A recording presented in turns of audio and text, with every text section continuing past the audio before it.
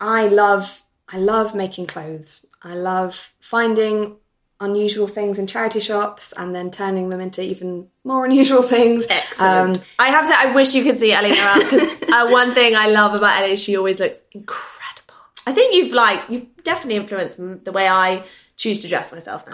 I would love to think that people that see the amount of flowers and fruit and weird things that I put on myself makes them feel that they can do that too. Yes. But that's what the zine is meant to do as well, is that I don't know a lot about all the other people out there who are making their own clothes or thrifting or, all the different ways that you can clothe yourself beyond just walking into a big chain and buying something off a rack that's been made in a sweatshop. Absolutely. There's so many people out there doing things differently that I don't know about, and I want to find out about them. But I also want everyone to share those things and to think, oh, maybe I could have a go at just sort of, embellishing something that I've had at the back of my cupboard for ages, and I just want to, rather than throwing things away, give them new lives and have a go at things. So, yeah. So you've applied to every arts grant under the sun, but maybe all those YouTube plays are really just your mum.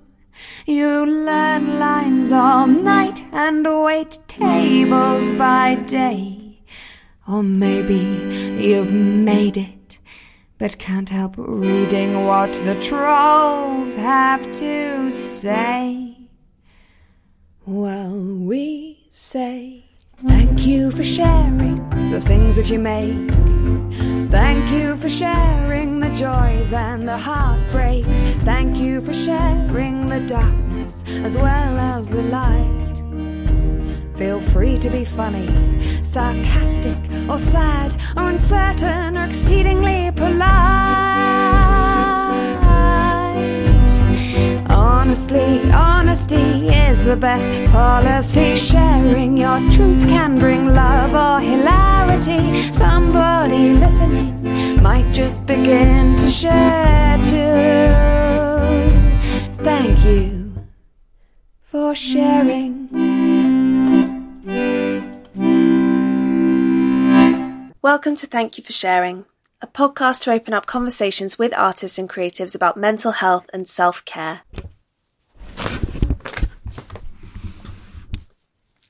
This week, I'm talking to Ellie Novella.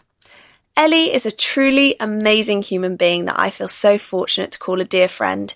She's the co-creator of this podcast. She's been a huge support in helping me to set it up, providing guidance and pastoral support during the creating and editing of it. And not only that, she wrote and sung and produced the theme song, co-produced by her fab partner Aid, and designed the artwork for the podcast. She is epically multi-talented. She describes herself as a clothes-making comedy songwriter person, and her songs have always given me so much joy. I first met her in that capacity as she's the best friend of my brother's partner, Carol, my dear sister-in-love, and they used to do gigs together as well as individually. And Ellie's most recent song, Final Russian Doll, is on her social media, which I will publicise at the end of the episode. She has channeled her love of fashion and clothes making into creating her very own zine, So Irregular, which has 2 issues out already that you can find on her Etsy So Irregular shop. Google Etsy So Irregular. And it is a zine that celebrates clothing cultures beyond fast fashion. She illustrates and writes it, she interviews and talks to fashion makers and enthusiasts across the world, and she's currently telling me so many exciting stories about who she's going to be talking to for issue 3, which will be out later on this year, so keep an eye out. Profits go to Fashion Revolution, who work to unite people and organisations to work together towards radically changing the way our clothes are sourced, produced and consumed, so that our clothing is made in a safe, clean and fair way. She also has a new mini-zine out called Dress for Disaster, fashion moments you won't find on my Instagram, which I can't wait to read. She's also a passionate gardener and now has a day job working in a garden centre where she gets to talk about plants all day. Unfortunately, Ellie was diagnosed in recent years with joint hypermobility syndrome, which means that she cannot garden, write, illustrate, make or even sing as much as she wishes or used to be able to. But she's found extraordinary ways to channel her creativity elsewhere and co-collaborate with other artists to ensure she can keep up her passions in life in a healthy way. As well as this, Ellie suffered with an eating disorder in her teens, and then later an anxiety and panic disorder, and we discuss how these experiences affected her, what helped her recover, and how she looks after her mental and physical health on a day-to-day basis today. As always, if you are affected by anything we discuss on the podcast or feel like you need further mental health support, there are a list of help and support lines and websites on our show notes. In line with our discussions today, I will be adding support info for chronic pain support as well. And any other suggestions you have about this, please tweet us at TYFS Podcast or email us at thankyouforsharingpodcast@gmail.com.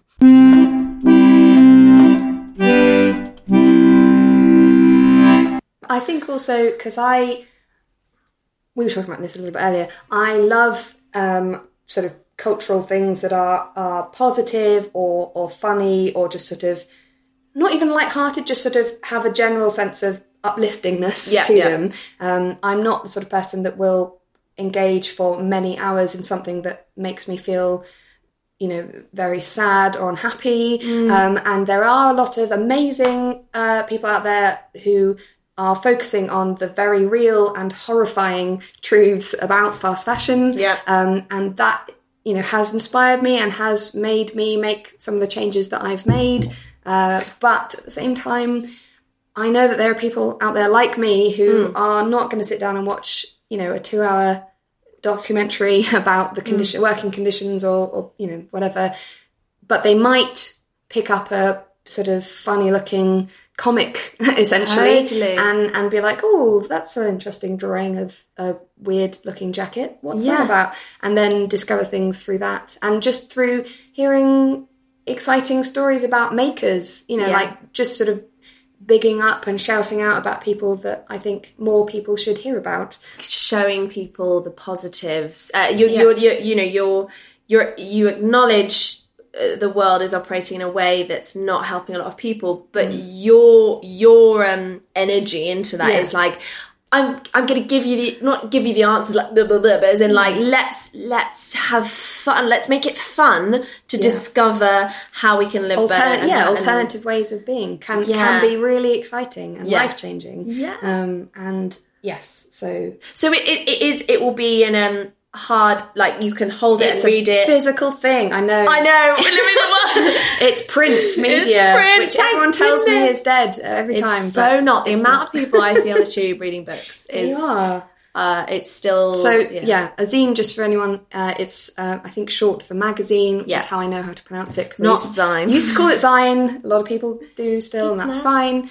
Language evolves. But the more these happen, the more... And I think it seems to be seeing a resurgence, in people making them. It's basically a way of publishing your own content in a physical form that you can either swap or share or...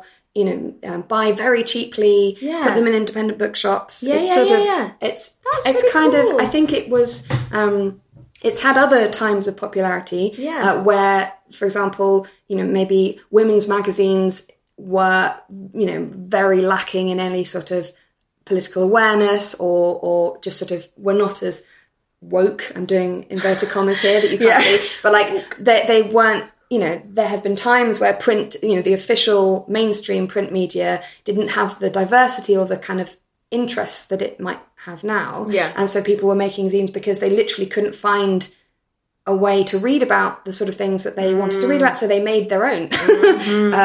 And now I think people are doing it for a slightly different reason, possibly. This is how I interpret it, that you can read every type of thing ever that you want on the internet, but what you're maybe missing in that possibly is that sense of, maybe having a kind of physical thing that you concentrate on and you sort of give all your attention to it in that moment, rather than reading about something and then suddenly a notification will pop up and then there'll be a link to this, and like your attention span naturally will be getting smaller and smaller. I know I have that experience. Don't get me started. I could do a whole different podcast on this subject matter. But the great thing about having a zine or a comic or whatever it is that you've got physically in your hand, that it's not throwing up all these adverts or other things at you all the time. It's just there, and you're just concentrating on that, and that's a lovely way of sharing ideas.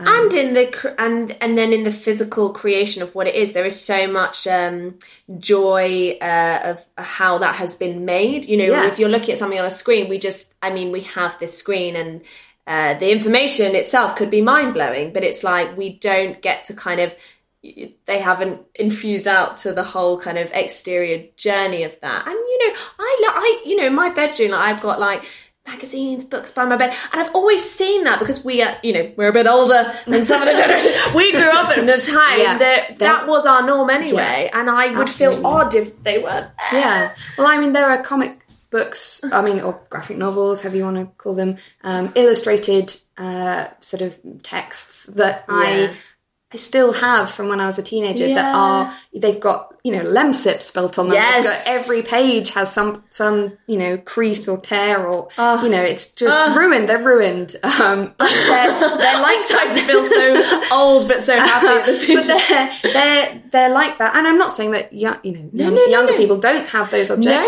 No. But maybe zines can be those objects for some people now as well.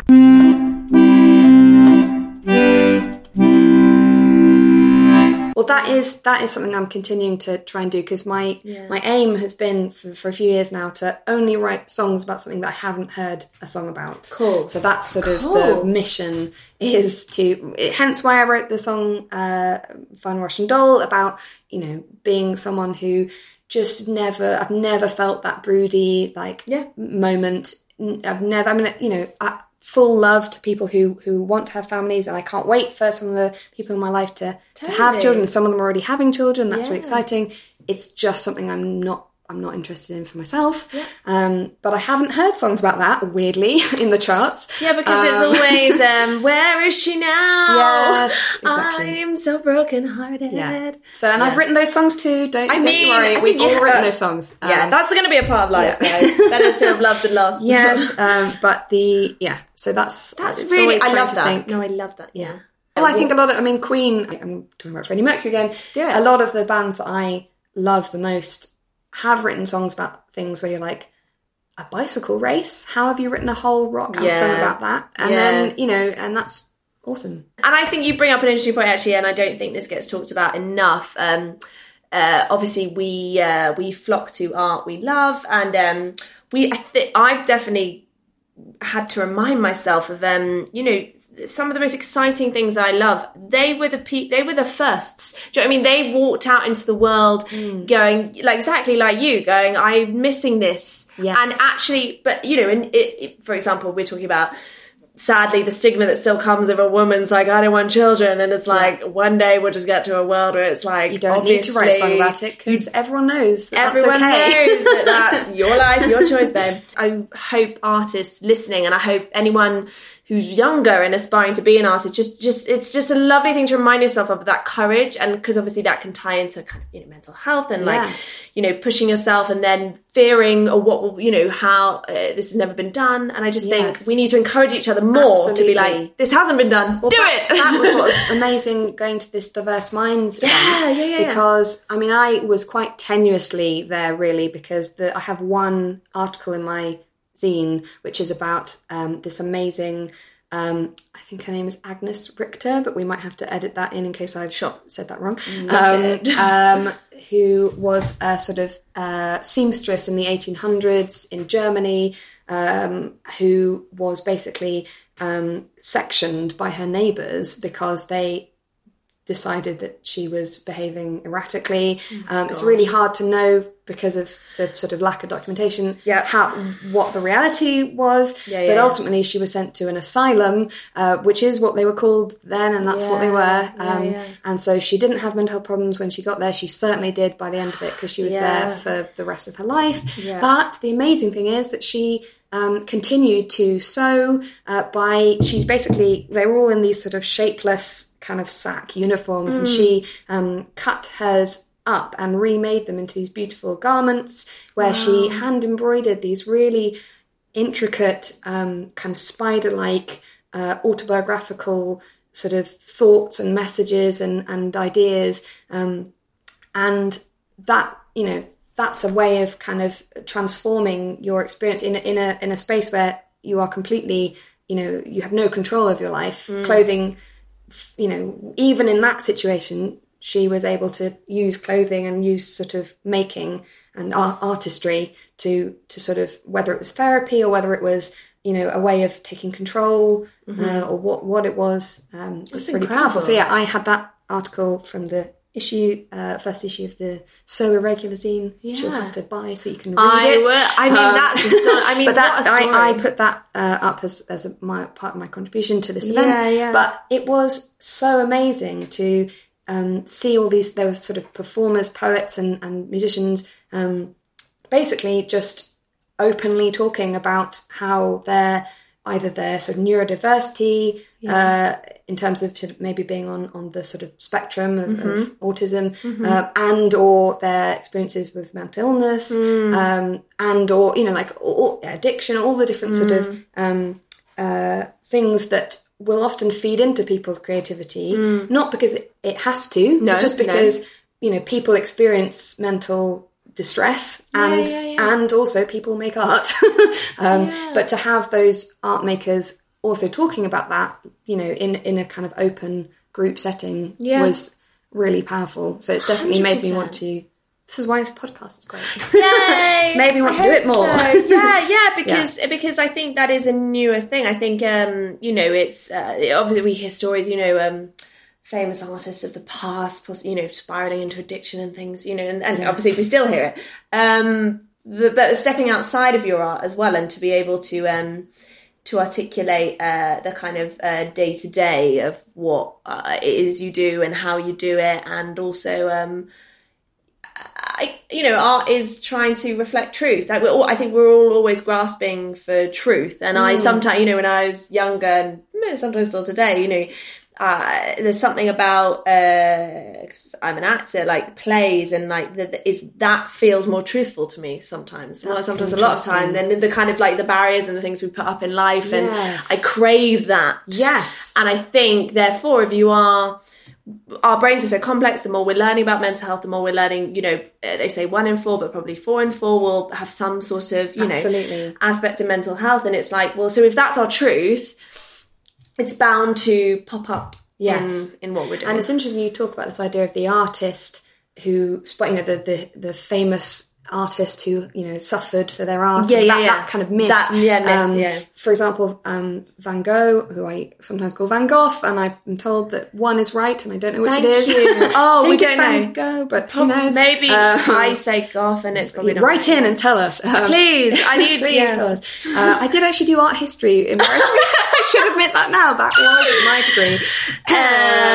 It's a hot day, guys. I'm really Let's sorry. Not. The thing with Van Gogh is that I think that actually Hannah Gadsby talks about this in Nanette, which is an amazing Nanette, if you haven't seen it already, it changes the rules. It's incredible. Yeah, it's so brilliant. Comedy, it's new kind of stand-up. It's essential. Theory. Yes, but she I think talks about this as well, where Van Gogh is sort of seen as an example of where you should allow artists to really wallow in their mental illness, because that's where the creativity comes from.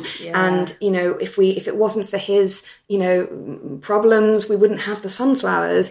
And then in the stand-up she points out that actually it was because of the medication he was taking for epilepsy that he was seeing the colour yellow particularly brilliantly, and that's probably why. So it was actually the kind of help that he was being given that maybe allowed him to live even the time that he did have, and therefore make the art that he did have. So I think it's really damaging to have this idea that, if you're creative, you should embrace mental illness because not to devalue the art that comes from it, because of course it's sometimes one of the most affecting kinds, but that art has only reached us because that person continued to choose to live, Totally. and that that is part of mental health, not mental illness. With Hannah, what has happened, I mean, she was going to quit comedy, and she has found that she can do the show, and she can keep doing the show. But she could very rightly turn around and go, I need to write something else now, because it's not it helped me in that moment. And and I think I'm really glad we're talking about this, because it's so important that we don't, people say it even about Adele, like, oh, will she write another album because she's married and has a baby? Yeah. And it's like, okay. Like, we're only allowed to make art when we're sad.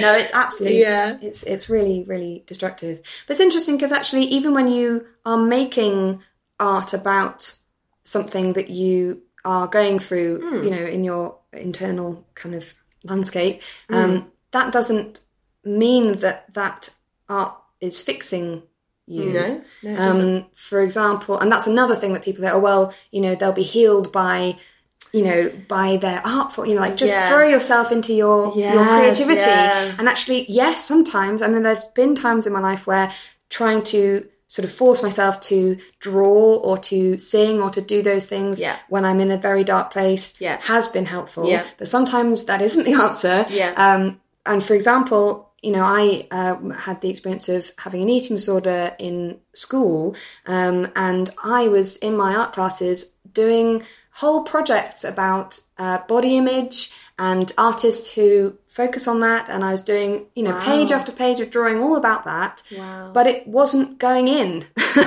So even though I was drawing, it's hard to even describe. Like I was making artwork about sort of female body kind of crisis.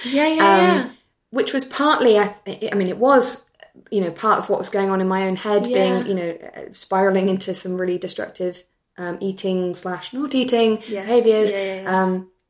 But also, the people who, were marking my sketchbooks or whatever were like, oh, well, this is another sketchbook about body image. That's what everyone makes art about because we're teenage girls. They didn't identify that as being something to be worried about, which is understandable because it's a theme that a lot of people make art about at that age. But also, I don't think I really even got, I don't know what I was getting out of making that work, because I was sort of copying down phrases from, brilliant feminist art kind of critics or whatever, talking about, how, there's more, so many more representations of nude women in galleries than there are art by women, all that, that's slightly separate, but that all of the kind of feminism that I was putting into my sketchbooks was not going into my core of my, I was thinking it but not feeling it, if that makes sense. Maybe you thought there was this kind of maybe idea behind, like, that you might, if I'm doing that, that means I'm not ill. Yeah, because possibly. I don't know. I'm really interested in it because actually, it didn't. I don't know. I don't even know what I thought I was doing making that work when I was, sort of simultaneously, really sort of starving myself essentially and being very, very secretive and very unhappy. Yeah, well, we should talk about that. Yeah, let's discuss that more. Because, if you're comfortable to do so. Yes. Because the more I talk with my friends, the more now I've acknowledged my mental health struggles, the more I'm able to pinpoint that it started very young. And, so it is, I think it's helpful. And hopefully, obviously, at that time, maybe teachers weren't aware that hoping today, obviously these are hard. It's obviously hard things to pick up, but I'm not in any way. If there's teachers listening out there, I'm not saying it's up to you to save children. No. And I'm almost saying that other anxiety thing. Like, please help children. Yes. No. It's also because it's because as a whole society it is only just changing to having a vocabulary, to having a discussion. Yeah. Like these are so new that you just because I talked to my friend, we're like, it would have been so interesting if because my best friend had an eating disorder as well, and but I didn't know the name of it, or I didn't know. I just saw illness, and exactly, and it's very worrying. More frightening when you don't have names for things. So that's why talking about stuff, although I'm not saying you have to have a label for everything. I know, I saw you in your face, you're like, wait, no, you don't have to name things, Ellie, no. You don't have to. Some people find labels really helpful. Some people find them limiting or problematic. Totally. It doesn't matter where you fall on that spectrum. Yeah. But the fact that we talk, just having language at our disposal for the kind of mental health issues that we go through is, I wish I'd had more education on that, or just seeing other people talking about it more when I was younger, because the nature of it is very secretive, as you just said. Absolutely. I have this anxious disposition to always make sure I've asked someone how they're doing, and I think you've been at my house for like 2 hours, no, an hour and a half, and I haven't actually said, how are you, Ellie? How are you today, Ellie? How's your day? Well, Jenny. I am well today. I think that question for me is always a mixture of physical and mental feelings and experiences, because as it probably is for everyone, but I have got a few physical health problems that mean that when someone says, how are you? My instant thought is like, which parts of me hurt today? Totally. It's a whole other world to this mental health conversation. So just for the record, could you explain what what is wrong with me? What's wrong with it? So I have a sort of what's called joint hypermobility syndrome. It's very closely related to Ehlers-Danlos syndrome, which my brother has, and which there's lots of overlaps, but essentially it's a situation where your connective tissues in your body are just a bit too lax, and it often, for some people, it just means you're bendy and you never get any pain. And there's a lot of gymnasts and sort of performers out there who it's been a great benefit to them to have joint hypermobility, but it becomes a syndrome, it becomes a problem if you get pain. So for me, it's resulted in hurting myself quite easily, and just it almost taking so long to get better, and sort of things come back. So for example, I get a lot of wrist pain and shoulder pain, especially as all of my activities, or a lot of them, involve either drawing or playing instruments or gardening, which is my sort of profession, as alongside all my we haven't even talked enough about that. So I have actually had to stop gardening because of the sort of pain elements, but I basically have a job where I talk about plants, which is great. Yeah. Although even that, which we've mentioned, the reason why I had a bit of a gap after doing my last video is because I suddenly got really terrible throat pain, which they think was because I was overcompensating. Basically, if you have joint hypermobility, I can't even say it, a lot of your muscles and a lot of your parts of you are working overtime just to keep you upright. So you kind of it's very easy to be very tense and you can sort of hurt yourself. So one person I saw for my throat pain was saying, you're basically throttling yourself. Really? Which I don't know if that's true, but that's how he put it. And also just going to say, we will take regular breaks. Yes. And get plenty of water. I'm doing really well today. Okay, good. I have got water on hand. Yeah, I know, but I had no idea. So your situation in your body means there's extra compensation all the time. And also just that, if your joint can go a bit further than it's supposed to, for example, your nerves, or I had carpal tunnel syndrome, which I've had the surgery for, which has been partly successful, which is good. Fantastic. I also get really dodgy knees, so I'm that sort of grandma. If we're on any sort of trip or holiday, I'm the one that has to go and sit on a bench while people finish doing the walk. So it's just stuff like that. Take the photos. Yeah, I mean, it's great. I do a lot of reading. Exactly. So yes, it's.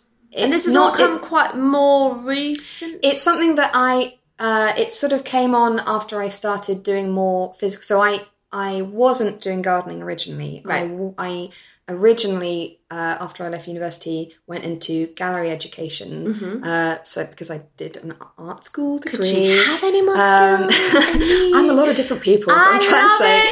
But I went and started running workshops. Fantastic. And sort of teaching people, mainly large groups of children, how to sew or clay, all the things.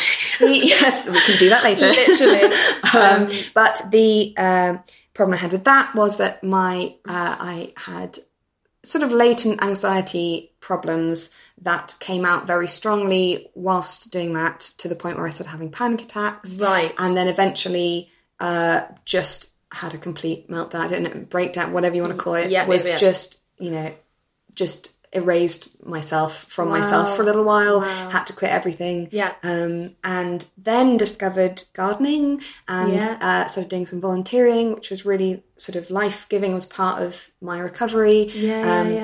And so I was like, oh, great, this is the new me. I'm going to be a gardener. Yeah. And then, of course, my body was like, no, you're not going to throw another thing. So then I started getting all the different pains. And initially they thought it was just, aches and pains, but stuff never seemed to go away, and it just got worse. And I did do a lot of ignoring pain, which I can strongly suggest you don't do. Anyone that's listening. Well, I mean, that's an epidemic of our times. Physical, yeah. For both, totally. But it is an epidemic of our times. I mean, the conversation I have, I don't know many people who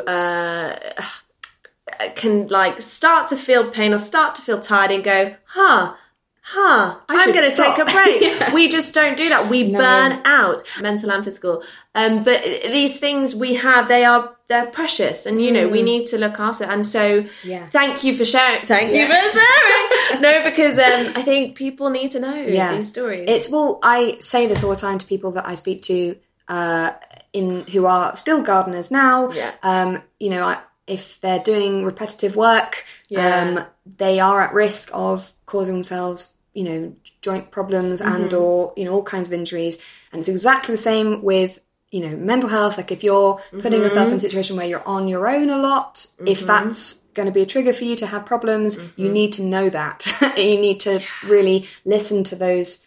I mean, it's so easy to say that, but this is my whole life. I've tried to learn this, and I'm still learning. Also, with some mental health, that I remember, I lost a it's almost like I severed that connection, and I'm sure this is so common between I'm very prone to pushing through things, which I know so many people are, but so it's taking me a long time to trust that connection again, because it was severed to the point of having... you mean being able to hear what your body or your gut, what your gut says, or anything. I didn't have one. Well, I just asked other people what they thought. I had the same experience trying to learn how to eat normally again. Oh, yeah. Because I just didn't know whether I was hungry or not. Could we actually go back to that episode? Because I feel again, thank you for sharing, because we've got a lot to talk about. So that, let's start at the beginning. You're at school. Yes. And loving art. Yes, baby Ellie, obsessively filling sketchbooks. Really? Beyond any real need. And actually, I was thinking about this the other day. I loved school up until the point where we started doing sort of GCSE, assessment. I loved it in a way that was not even particularly productive, because I just loved decorating. So every homework we were set, it would have been a 20-minute exercise for everyone else. And I created a beautiful, colour-coded, glittery, papier-mâché, whatever. Oh my God, I would have loved to be a teacher. No, but it got to the point where I had a few teachers take me aside and was like, you need to focus on getting the answers right and not making it beautiful. But also, we have an artist at this school. They were, no, I did, they weren't no, I know what you mean. But so I just loved making things pretty, essentially. Not pretty, just, I did a lot of making, 3D models of things where it wasn't required. I was a nerd, is what I'm trying to say, but an arty nerd. And then it sort of went into this sort of GCSE A-level time, and that sort of, the amount of hours and sort of obsession I was putting into my homework in a positive way, back when it was just decorating, making it pretty, I think became quite anxious, because I wanted to do the absolute best, like the perfectionism came in because there was a mark at the end that meant something, added up to this final mark. Which is sad because it defined me somehow. Yeah, but and that's a funny thing about learning is it's like, because I'm the same. Like, and I always hated exams at school. I think my first breakdown, I'm using quotation marks because it was just like, it's an abiding memory where I couldn't I remember not being able to function was during A-levels because but it's sad in a way, and I hope schools are more aware of that being a prone environment for anxiety, all these things to involve, because if you do love it and then you're having to kind of be defined by a mark, but also it's about you learning to understand that like life is full of ups and downs and success and failures, but you have to educate kids on that. I think it is, schools are in a really hard position because they themselves are being graded and marked and assessed to the max. And it is more. Unfortunately, it is in teachers' interest because of that to push kids, and kids who push themselves are praised. And that's not a problem if it's moderate. But if the only messages you're giving people are, the more work you do, the better you are as a person. That's, that may be serving the agenda of getting the best sort of, league table, whatever, but it's not serving the individual child particularly well.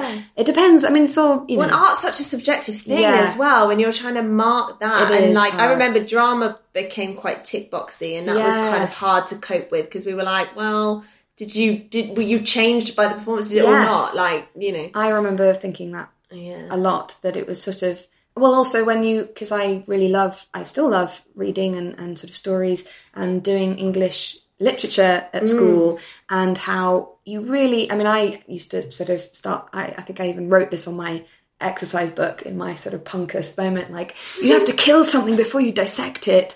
But it's so true, like, in order to have the close analysis that was required to get A's. You had to, I broke the spines of every book I studied because there were so many notes scribbled on every surface and every post, like it was, and I see kids on the buses now with books like that.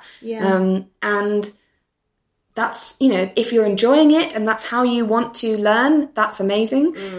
But if you're doing it because you're told that's how you learn, that's very different. Or you're cramming, or you're and how weird for something that came as a result of a sort of creative drive that's probably very different to that behaviour, like possibly the opposite, both my parents are, my dad is a writer, my mum is a photographer, and my dad especially has talked a lot to me about the importance of dream time, like dreaming, creative dreaming time, which he told me when I was, in the midst of cramming and, did he? That's but really great. I remember it, so obviously went in, but at the same time, I didn't listen. Well, you're getting a mixed messages. I'm getting a lot of messages, so and you're also, going through your own stuff. So, and so when did the eating disorder so that definitely kicked in pretty much around, I think, the GCSE time, end of GCSE, and then got really bad when I went into sixth form, because I think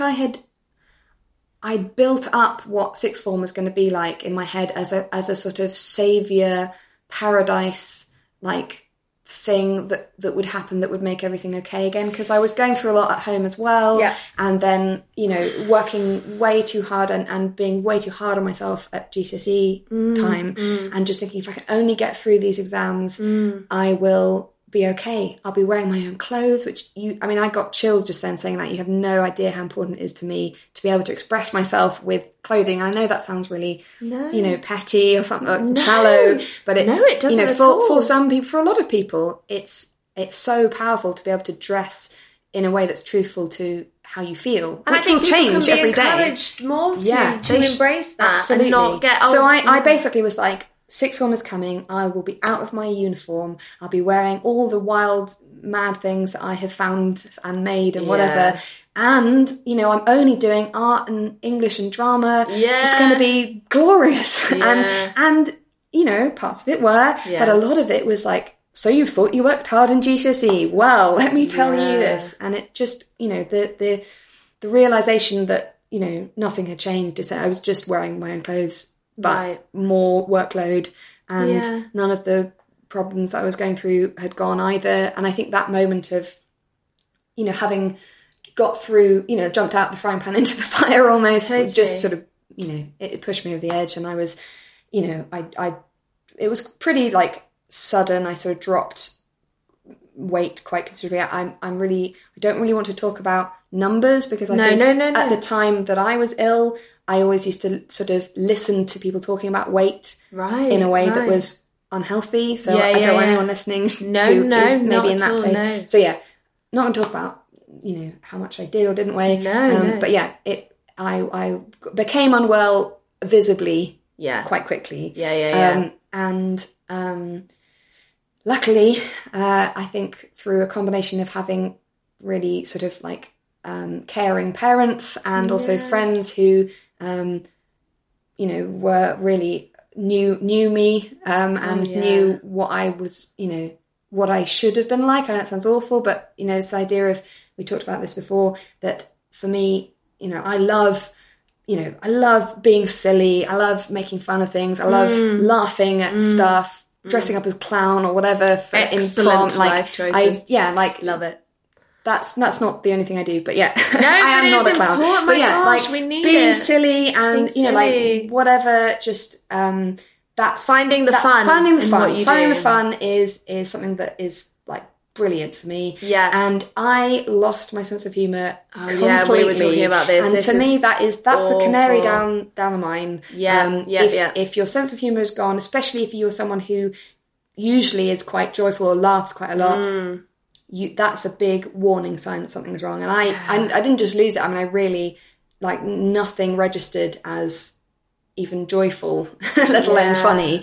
And so luckily, I had a lot of people basically making various types of interventions of various sort of kinds that were, kind. Totally. And I went to something called Overeaters Anonymous, which is for all eating disorders. I know that the title doesn't make that sound that way, but it's basically like AA, but for eating disorders. And that was really powerful.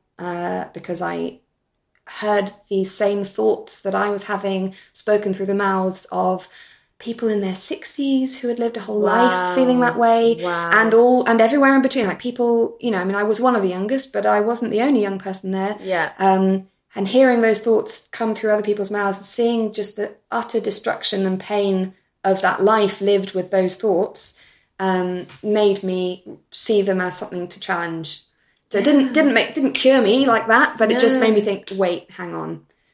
This is not a pretty picture that I'm seeing in front of me. The kind of the path I'm on now leads to a very troubled life that, I may not be able to avoid, because for some people you can't ever shake that off, and actually I strongly feel that I feel that I have recovered in a general sense, but I don't think anyone who has had an eating disorder, well, I don't know, people can correct me on this, but I think it's always something you have to be mindful of. Yeah, and although I feel like it is not a part of my life that is very sort of damaging or problematic at all, and most of the time I feel like I have a healthy relationship with food and my body, but it's still something that I know I have the capacity to fall back to if I am not careful. And then sort of got a bit better, and actually weirdly, one of the things I remember most strongly being helpful to me, again clothing related, is I became really fixated with the some photographs and images that I found of land girls. So the land girls were the kind of women who basically had to go and help with all the farm work that was left undone by all the men who went to war in the Second World War. Yeah, I know. There may have been land girls in the First World War, I'm not sure. But Second World War, kind of 40s land girls with their head, handkerchiefs up around their heads and their big kind of overalls and and they were using their bodies as these brilliant tools and sort of vessels for achieving sort of a good life, and they were out in the sun and they were always laughing and had their hands over, arms over each other's shoulders, and like, I'm sure their lives were not as picturesque as those photos looked, but I basically was like, I need a jumpsuit. And I just thought, I need to try and be it's like a land girl. Ghostbusters for me. Yeah. The female That's Ghostbusters that came out interesting. recently. I was Yes. like, where is my Ghostbusters outfit? Yes, but and then the only ones I could find online were like short skirts and for women's no. ones, and that anyway. Yeah, that's a whole other... No, I but yeah, love that. So I definitely started, because I think I lost my creative fashion sense as well when I was ill, because I was like, I just wore massive baggy jumpers. Again, none of this is a bad thing, like people can wear baggy jumpers, but it's about what it means to you. So for me, I went from someone who wore, you know, fairy wings and fake seal scarves and like purple woolly, you know, jumpers. I would have and tutus. literally been in the playground staring at you from the side, like, who is that girl? I want to be a friend. I wore a lot of weird shit, is what I'm trying to say. And I still do now, but I have been through periods of life where, you know, I have not been as healthy, and that has often, but not always, coincided with trying to fit in visually, because I'm not my confident full self at that point, and I don't want to be looked at, and I don't want to be seen. Well, that leads as well into, because our new obsession is queer guys. Queer guys. That's our new queer eye. And I think, do you know what a weird thing happened when I watched the first episode?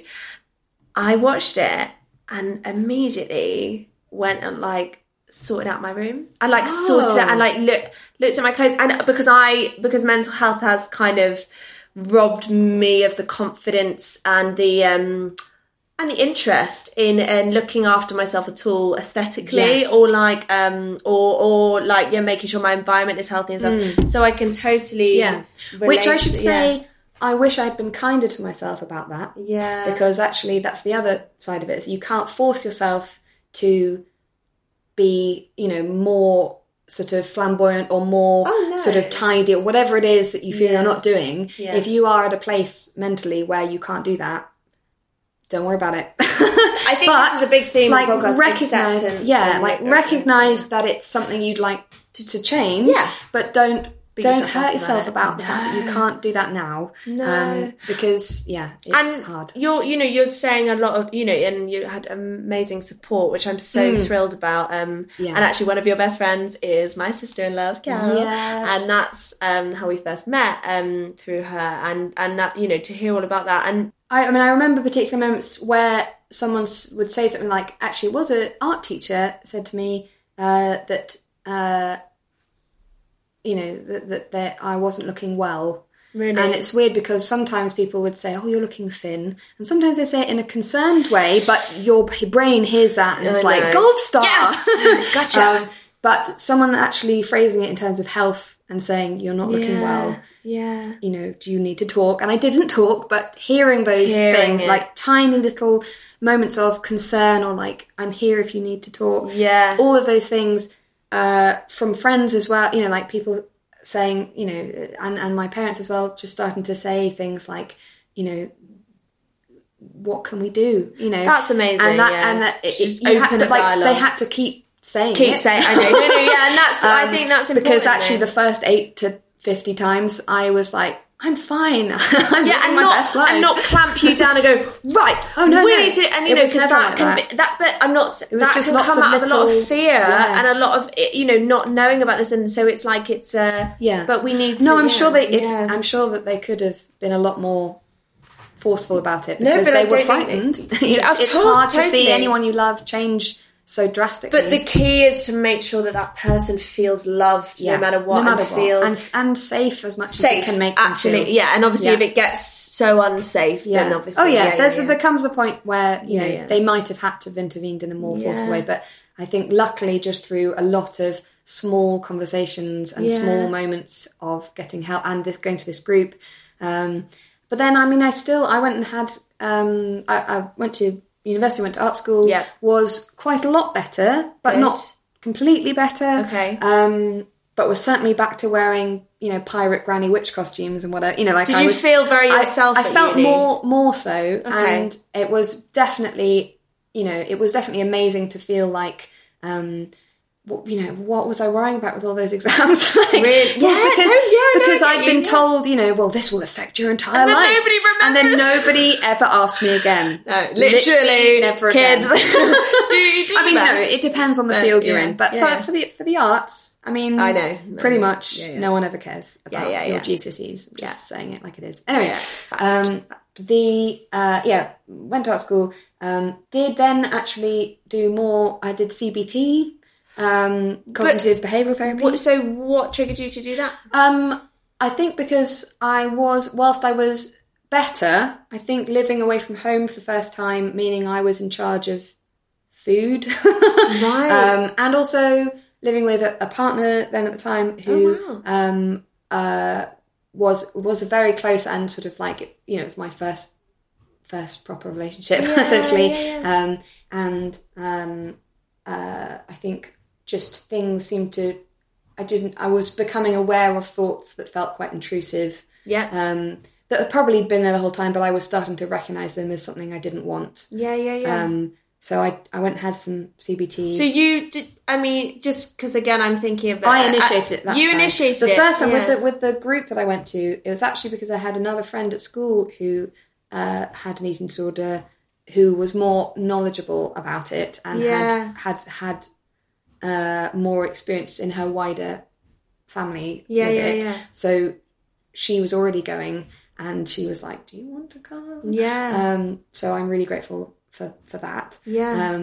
But so the CBT, I think I spoke to my mum about it and decided that was a thing that I should do. That you knew. I mean, she might probably. My mum is really good at making an idea of hers actually feel like it was my idea, which is a really good skill. That's I can amazing. recommend that. There's quite a few choices I've made in my life where I was like, yeah, that was a really good idea of mine, and then I'll years later realise that she surreptitiously left a cutting on my bed about something or whatever. She's good at that. So, and your mum's a photographer. She is a photographer, yes. And yes, so fantastic. She may well have told me to do CBT, but she did it subconsciously. I don't know. Cool. But I went there, and it was. But still, today powerful. I say CBT to people, I have no idea what it is. Yeah, cognitive behavioural therapy. therapy. Yeah, it is. It's good stuff. Well, it's basically trying to retrain your brain to go through to sort of challenge very, very ingrained thought patterns and try and reroute them a little bit. I mean, that makes that sound like magic. It is magic. It is magic, and it is possible. It's all possible. No, it is. It's good. It's really good stuff. Yeah. And yeah, so that. So you kind of got through art school with that, and I feel like by the time I was out of uni, I was probably about as normal about body and food stuff as the average person in this culture is. Of course. I now feel like I'm probably better than the average person because of having had so many thoughts and experiences. I'm really, really aware of the dangers of having unrealistic expectations around your body, just the kind of the limited images that you see in the media, or just I having been through what I've been through, I'm probably more conscious of that than the average person. So you're feeling grounded in that sense, but then take this job, gallery assistant. Yeah, so I and was it the perfectionism again? Was it? It was because the point with running workshops, like any sort of teaching, is that you cannot be too prepared. And someone who has enough self-confidence and or experience can say, you know what, I've done enough preparation, I can wing it from here, I'll be fine. This phrase, wing it. But I have literally never, there's something about the concept of it being teaching seems to never, because of a sense of responsibility, a sense of wanting to provide the best possible experience for whoever it is in front of you, and that you're basically performing for potentially hours if it's a half a day workshop or whatever. So I just I really enjoyed it at first, but because I was doing more and more of it in order to make enough money. You, as a freelancer, you have to do as much as you can. Of course. And then eventually got a job permanently in a gallery. But just because of who I am, I think, or at least the way that perfectionism expresses itself for me. Yeah.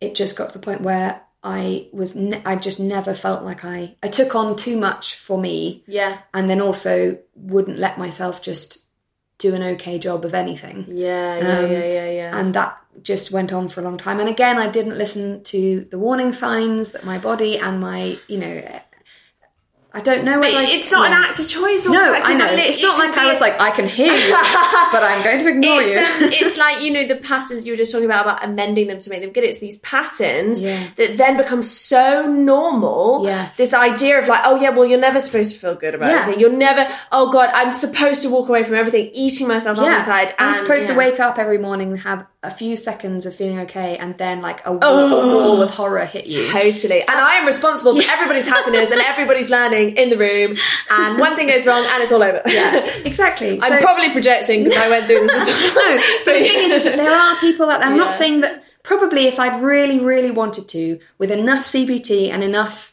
like support, I might have found a way past all of that to be able to teach in a way that was healthy for me, possibly. Yeah. But I didn't. I got to the point where it had gone too far. I hadn't got any help for it. I hadn't.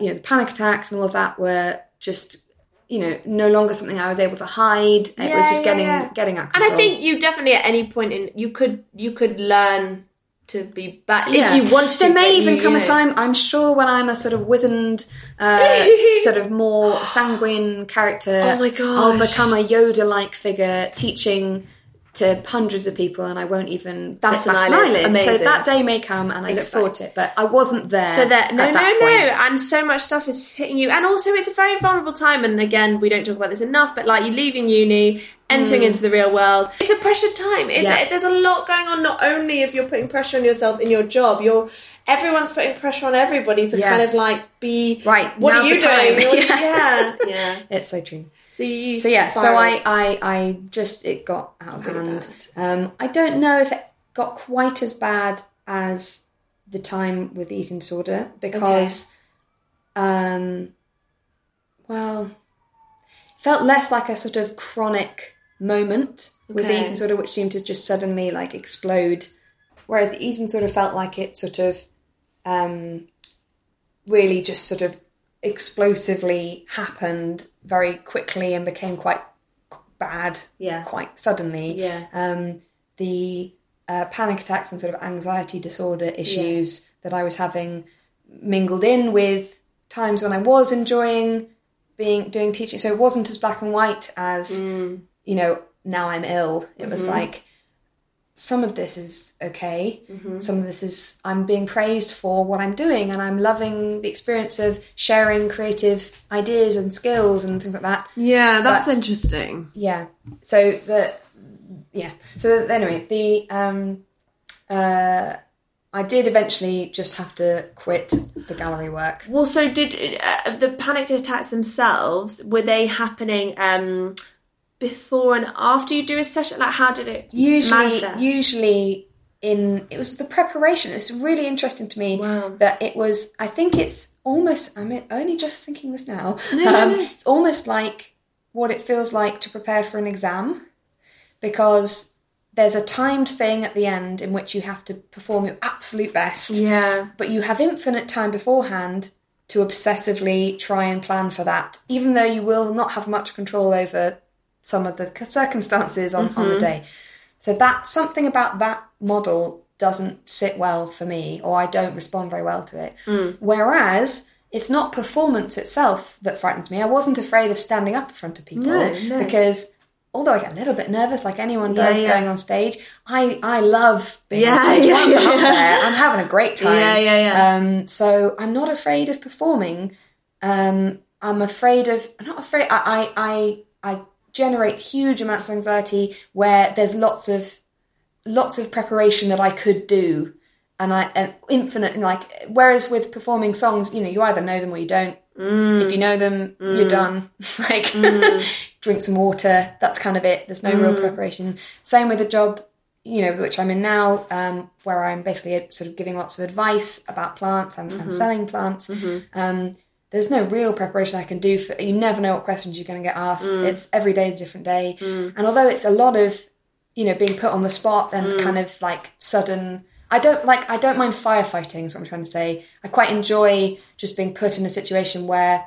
Yeah, I've just got to rely on my own skills in that situation to just have a go. Yeah, it's probably maybe a bit like improv. Is that what you're smiling? Yeah. Well, because it's been a bit of a common family trait actually to spend all your time preparing for something and not living a life. Yes, and I think. It's something I've had to. We've all helped each other actually, and we're all doing way better at it because we're all really open about it with each other now. That's so is wonderful. it being like it's not. It's just it's a fear thing and it's a security thing, and that actually it's again. We were talking about this earlier. A lot of my therapy has been exposure therapy to kind of exposing myself to a situation that I think might go wrong and then realising it won't go that wrong. And I think so for me, even if it does go wrong, it's never as bad as you mean. Totally. Even and it could be the worst. It could be your worst nightmare, and then it's fine. It's fine. It's a great story for later. Comedy gold. That's how I survive everything. Comedy it's gold. Just material, you guys. Yeah, but and I guess and also linking it to positive attributes in yourself, in that it shows you care. It shows you you really care about it, and trusting that you can that you have these abilities within you, and you can. I think for me, now I have to give it a time slot and go. I will only do this amount of prep for this. I will, because of the way I've been built in my brain, it'll creep into my thoughts, in the day and stuff. And I do tend to get really intensely into things, but it doesn't bother me as much. And if I am, and then I focus on something else, then it draws me. But that sort of the obsessive kind of perfectionist drive or element can be good. In the right situation, with the right sort of support or self-awareness, it can help you produce fantastic stuff or help you become an expert at something. Totally. And actually, knowing myself a little bit better now and knowing that I don't do well where there's lots and lots and lots of build-up for a timed thing. But I do well where I'm just thrown into the timed thing with no preparation. Or lots and lots of preparation, but no timed thing, such as a zine or it's essentially like coursework. I can just spend loads of hours making something beautiful, and then it's just a thing. When I'm ready to finish it, it's a done thing, and then I can publish it when I'm ready. It's not like suddenly I'm there having to deliver from memory this thing just knowing that about myself has helped me have much less anxiety, because it's not about avoiding obsessively, I will, having said that, I have avoided the teaching profession, but I've not put a full stop saying, right, I'll never do that. Totally. I've just said, you know what, right now, not for me. I can't do it. Not for me. But I may again. and I think what would be really interesting, because actually I am going through this at the moment. So I am doing improv, loving it, and getting to the stage where I'm about to do an improv show. And I'm doing very well in my classes, but I know that the performance element of it, and as a performer, this will sound weird, because if I, normally with script on a stage, that's my comfort zone. Right. But improv is about literally responding to everything in the moment. There's there's a certain amount of free falling that is so vulnerable and exposing. You're kind of you're being encouraged to kind of share experience and things I'm not actually that used to.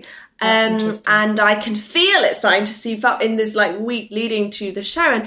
But in a similar way to what I was saying about your experiences, I think what's helping me a lot is that I know. So I know that I am prone to this. I have had the self-reflection to go, to not let it suffocate me, but to go, okay, Jen, what's going to happen to you is that you're going to feel those pangs in your chest, and you're going to feel that pressure like an exam, because it will define whether I pass the level or not. So it's got an exam element. Very much. That's what it is, actually. I am sweating just hearing this. No, but that's what I just realised. But also getting really comfortable with the fact, well, if I don't pass it, that's fine. Yeah. Doesn't define my abilities to do it. But I know, like, a bit, so I have to go through. I'm not avoiding it, but I'm going, and also just to confirm what you were saying as well, it's about what's right for me now. I quit improv last year because of my mental health. Right. So I recognised I was suddenly I loved it, but I was so unwell that I was realising how unwell I was doing it because I loved it so much, and I couldn't do it because I was like, shut down. So therefore, I knew that I could not do it for a time. Yeah. But now I've come back to it. So it's just this interesting thing. It's not it's not avoidance if you're saying, for now, no. Yeah. It's avoidance. You're like, never again. Yeah. Or maybe for some people, never again is okay. Like, I think. Well, this is an interesting debate, isn't it? It's an idea of like, I don't think anyone wants to live in fear of, even though we've got loads of fears in our life that come up on a daily basis. I think, it's an interesting one, but also. Yeah, because I thrive off being in my uncomfortable zone. Whereas for a lot of people, that would be so much stress that why would you put yourself under that? Well, I think about it in terms of sustainability, which I know is a word that has other meanings. Yeah, many meanings. I think it actually was my partner who said this. Yeah, it's really good to try and have. Rather than a monoculture of the one thing in your life that you put everything into and defines who you are, and if it goes well, you're incredibly high and like joyful, and if it's not going well, you know it's terrible. Everything is bad. What you need is an ecosystem where there's lots and lots of things which you value reasonably equally. You know, whether it's different hobbies, friends, family, pets, many different interests in terms of, some of them which you might be paid for, some of which you do out of passion, learning things, culture that you love, like all of those things should be given the sort of the food that they need. And therefore, if one of those things takes a turn, if a relationship ends or somebody passes away or you lose your job or whatever thing, even if it's just you don't pass that exam or whatever, if that happens, you've got all these other things that will still be okay. And it's not to say that, there have been times in my life where I have had that monoculture approach to whether it's, teaching or other things where I've been like, right, this is me, this is who I am, I'm putting everything in this. I still had friends and family and all these other things, but I wasn't seeing them as important. I was like, well, that's the peripheral stuff that I do occasionally when there's a break between the real time, which is the work time. And it's the same with, some people have it with relationships, and with probably a lot of people have been there where this relationship is everything to you. And if there's a problem in it, it suddenly becomes, your world ending, which, that is a feeling that is sometimes unavoidable. So I'm not saying, you failed if that's an experience, but be aware when it's going well, that you still need, it's really important to value and give time to all the things in your life, even when that thing that that person you love or that job that you love is going well. Yeah. So, because totally. You can't suddenly turn to all the other things having ignored them all for ages because, well, you should, but it won't work as well. You need to be valuing everything, well. And we need to teach that. I think that's so beautiful, and that has made that. I need to hear that because I need to hear it. Yeah, and I think also combining that, like an ecosystem? Did you say? Yeah. So it's like an ecosystem of and that is just so that then everything is feeding each other, and also you're a complex being, and I think as being such a monoculture, my God, I mean, like, awfully so. I have benefited hugely from eking that away and doing that. But then, also, I would say within that, to quote my beloved RuPaul, if you can't love yourself, then you can love somebody else. Can I get an amen? I'm gonna get an amen. Within that, this wonderful ecosystem, this relationship with you yourself, and having your back is something that, like, will then make all those connections and all those passions and all those work and everything you do so much more fruitful because that's well, you're valuing the central part in all of that, which is how you're doing. But that is hard when we are in a cult where we are taught not to have a relationship with ourselves, not to kind of it's a very funny thing, and I think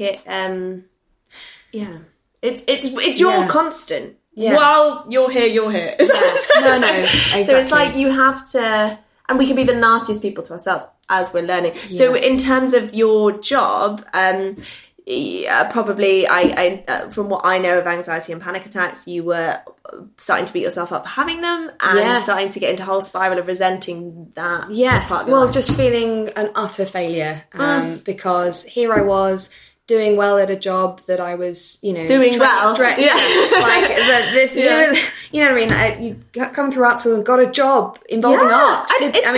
That's a miracle in itself. And yet here I was, seemingly felt like I was sabotaging it, but through means. Through things I couldn't even control.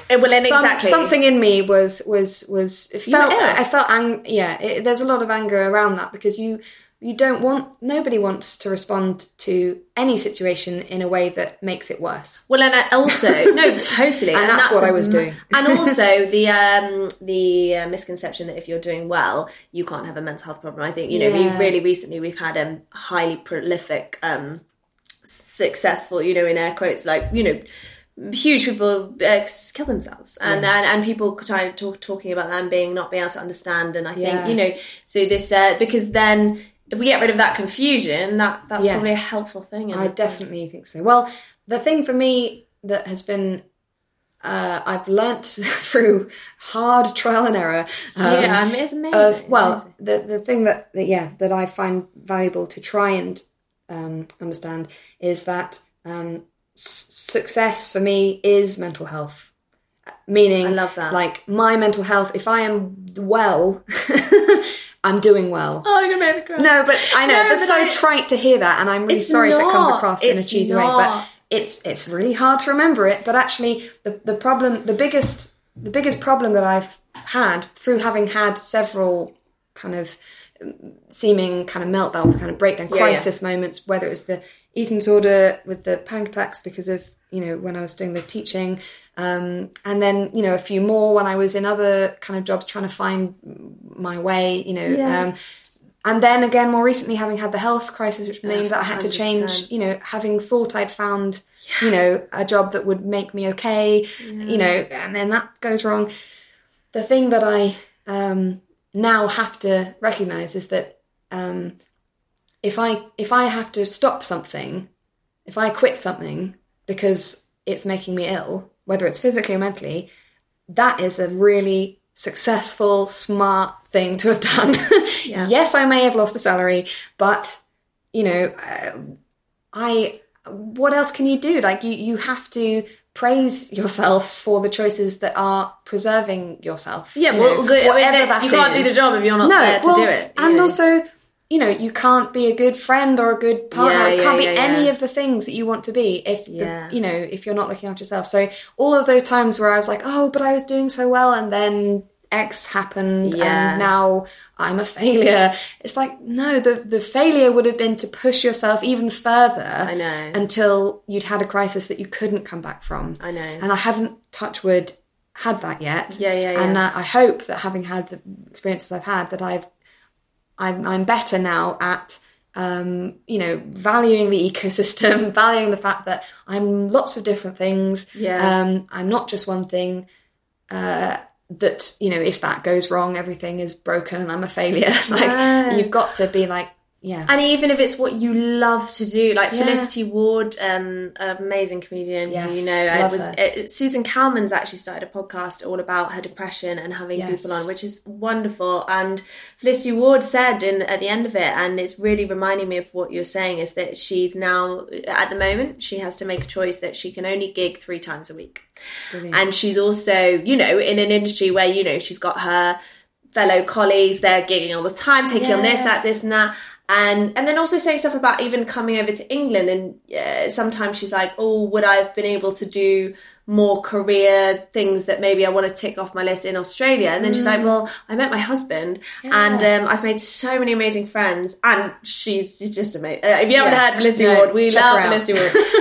But she, and I think that makes a lot of sense that you, and I mean, honestly, it gives me shivers to like hear you say that, because that has been an abiding thought in my mind, and I've mentioned it to others, where I'm like, things I used to really worry about because I've been in such a dark place. If I can feel like I don't know what the exact words are, because there's all sorts of, we're not trying to be happy and we're not trying to be this or that, but it's like, if I can go through life a little bit freer of kind of the traps and the cycles and everything I was in. I mean, if I've got that, honey, I mean, success. Thank you, Lord. I mean, because you just, you know, and it's true. So, and is there anything you could, in your darkest times, anything that maybe you could say to others who might be going through something similar? That's a very vague question, but just anything where, well, we have this resource kit, so, you know, people, podcasts, books, experiences, anything that just is a light at the end of the tunnel for you, or when you were in your darkest times, you could, you know, well, I don't know. I feel, because I've already talked about the land girl thing, which is amazing, by the way. Yeah, but genuinely, I think finding doesn't even have to be one person. Like, it doesn't have to be a role model, but finding people or communities that are expressing themselves or sort of living their lives in a way that gives you a sense of hope or joy. Like, I know it's hard to feel hope or joy when you're in that place. So this is not, you know, if it's possible to keep your eyes out for other ways of living and being that might be quite radically different to every type of life that you have seen in your growing up or whatever, and breaking out of that thing of what people define you as, and that's a really fine thing to do, because I mean, believe it or not, I set off for agricultural prospectuses when I was in sixth form as part of my, maybe I'll run away and be a farmer. Like, just because I was like, I have to feel better about my body. Yeah. I have to find a way to relate to my body that is just slightly more happy or just sort of real, you know, like the bodies are here to allow you to do fantastic things. Feel an pleasure. Alternative. Seeing, I mean, you know, but it could be, you know, even wilder than that. Like, just try and seek out people who have lived lives that are just wildly different to everything that you've grown up hearing about. Because not to say that you should therefore go run away and join the circus or anything like that, but just realising that there are so many ways of living that are beyond your understanding even, but certainly beyond the quite limited palette of opportunities that might have been presented to you as these are the different ways that you can to do life, you know. You know, it might be linked into things like, you know, because we've talked a little bit about this already, identifying as being bi+, which is what I'm going to say now. I was just thinking about this as you were talking. The not having really joined in the sort of wider spectrum of the sort of LGBT IQA. I think I've missed the A out. plus. Yes, I'm asexual, still are very underrepresented. appreciated. And, so not on, you know what I mean. I know, They need more voices. Yes, I want to meet more asexuals. We're not speaking for them, but no, yes. no. Sorry, guys. Yeah, sorry. me and you are the worst because we're so not offending anybody. Please, we love you all. But no, having not really, I'm still just only now, really, in the last couple of years, starting to feel like I can allow myself to be invited to that space. Yeah. Even though I've been fancying girls since I've been fancying. I know, right? But if you didn't, But the thing is, it's this whole thing of queer enough. You know, if you haven't sort of joined that exact camp of, you know, what that looks like and whatever. Yeah.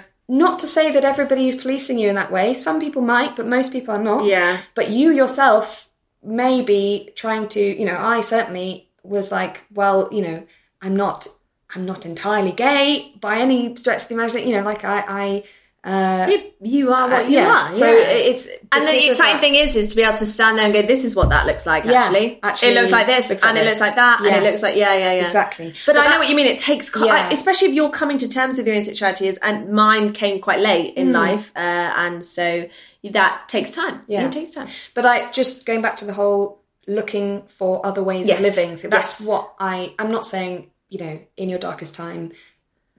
go to Pride. That's exactly what she's saying. I'm saying. Pride's amazing. I just mean, whatever it is, whatever wider world that's out there that you haven't experienced yet, not to say that, you know, you will be in a position to march into those spaces confidently when you're very low, because you won't be. Yeah. But just to start to put feelers out and feel okay about, being curious about all these different ways of being. Well, do you know, that's interesting, because Bryony Gordon, who's she came out as suffering with OCD and Pure O, she's a journalist, and she actually it was her book, finding her book in a bookshop, that made me realise I was suffering from Pure O. Right. And basically, I remember seeing in my darkest time, that she'd organised these mental health community get-togethers to go to a park. Anyone who's going through anything, come join. We go for a walk, because walking's good, you know, getting out of your brain. Nature.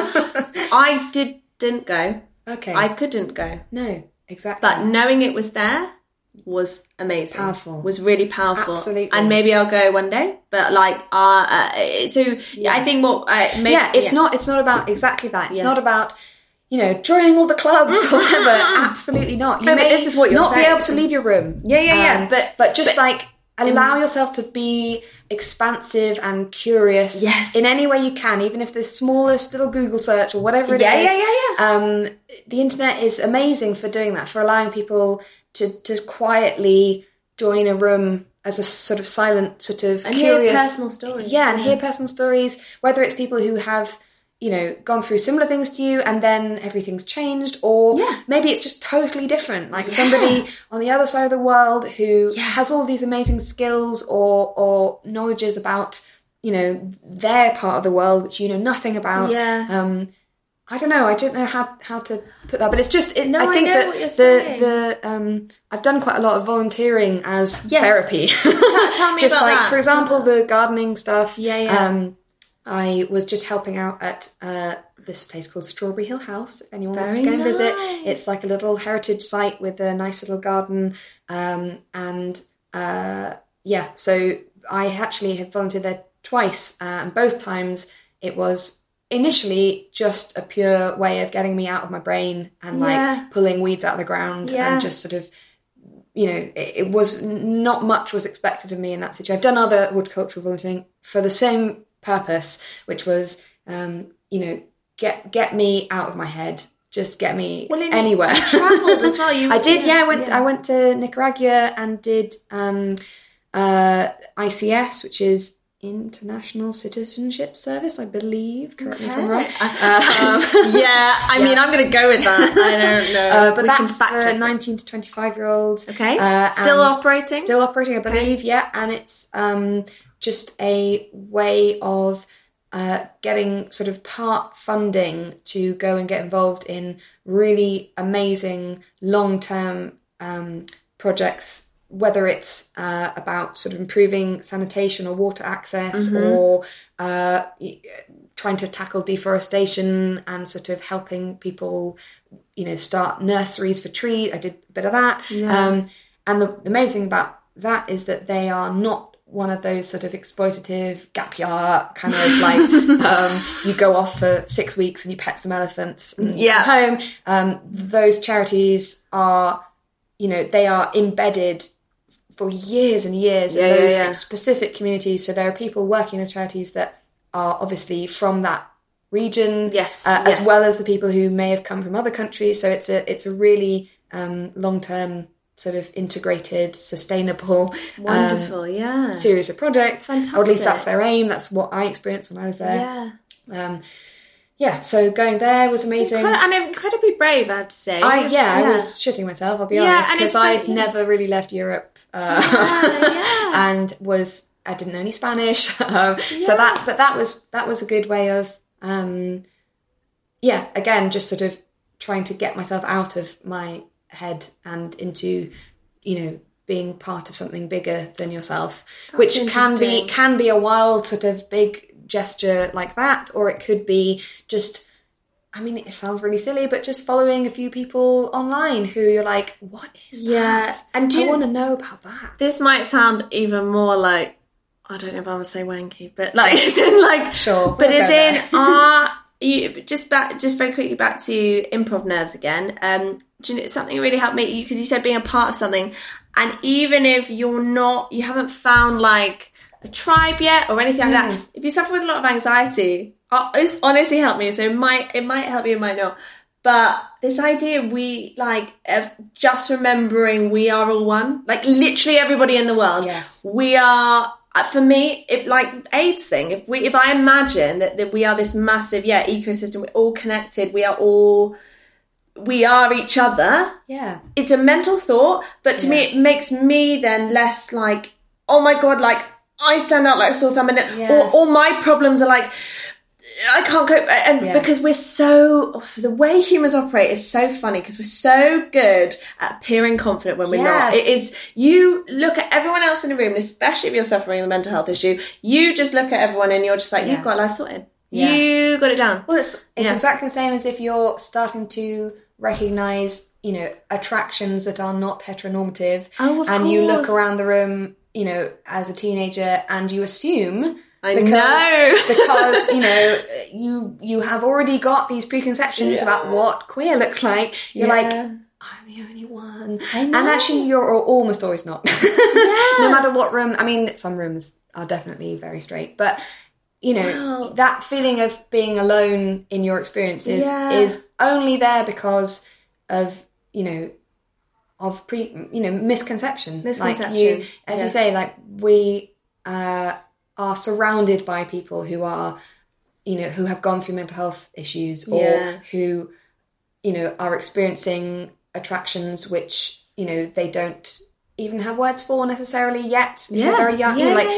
All the time that's happening, as just daily life. That's just a normal part of human existence. And I guess, if you're like, with the broad gender, and I love that gender now is just getting non-binary, and like what is gender, and hopefully like with mental health and sexuality and everything, gender, we'll get to a stage in the future where like nothing will be presumed, and everyone will be ready to kind of just understand that the variety in this world is huge.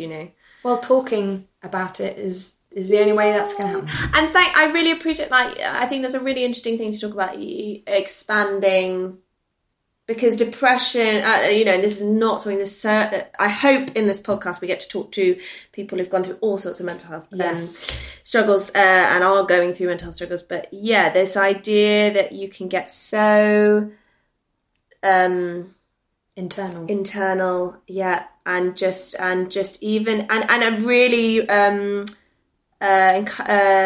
what's the word? Encouraging, supporting yourself, and this will get to my next question. This is the debate question. Okay, but giving yourself the smallest thing of, if I just, if I seek out a story, oh my gosh, I'm asking for help. That's an amazing thing. Like that's something. And or as Lisa said in our last episode, if I just have to lie down, like you were saying, if actually I can't do life today, I'm going to lie down and look after my brain and body. Wow, that's amazing. If that's all you can do, then that's all you can do. And you should, try and be kind to yourself about that. You may not be able to pat yourself on the back because that's not how people feel in those situations.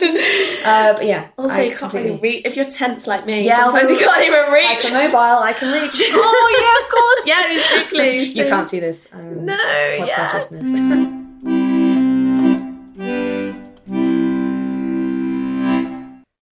I could talk to you for hours and hours, Ellie, and I hope I talk to you again because I do. I believe we shall talk again. I feel like this might happen, and I'll just bring the recorder out really slowly and be like, "Ha! Another podcast, gotcha." Excellent. I'm ready. But I may be a different person by then. Excellent. You will be a different person by then. We're all fluid. and just looking after yourself and just hearing about all the different stages of kind of mental health discoveries in your life, and then and it sounds like learning this really good relationship with yourself where you're like, I need to do this now, and also and acknowledging that life will throw things at you that you don't expect. I really hope that anyone who does repetitive work physically listens to people like me saying, watch out, be careful. And also that you come into life and you're giving your all to life and you are coping with something that most people just take for granted that they can do, that they can walk in, they can wake up and not feel any pain in their wrists or, like not have this thing. Not have to put wrist splints on, even in sweltering heat, you guys. I'm not wearing them today, but it's not a good look. I bet, knowing you have customised them.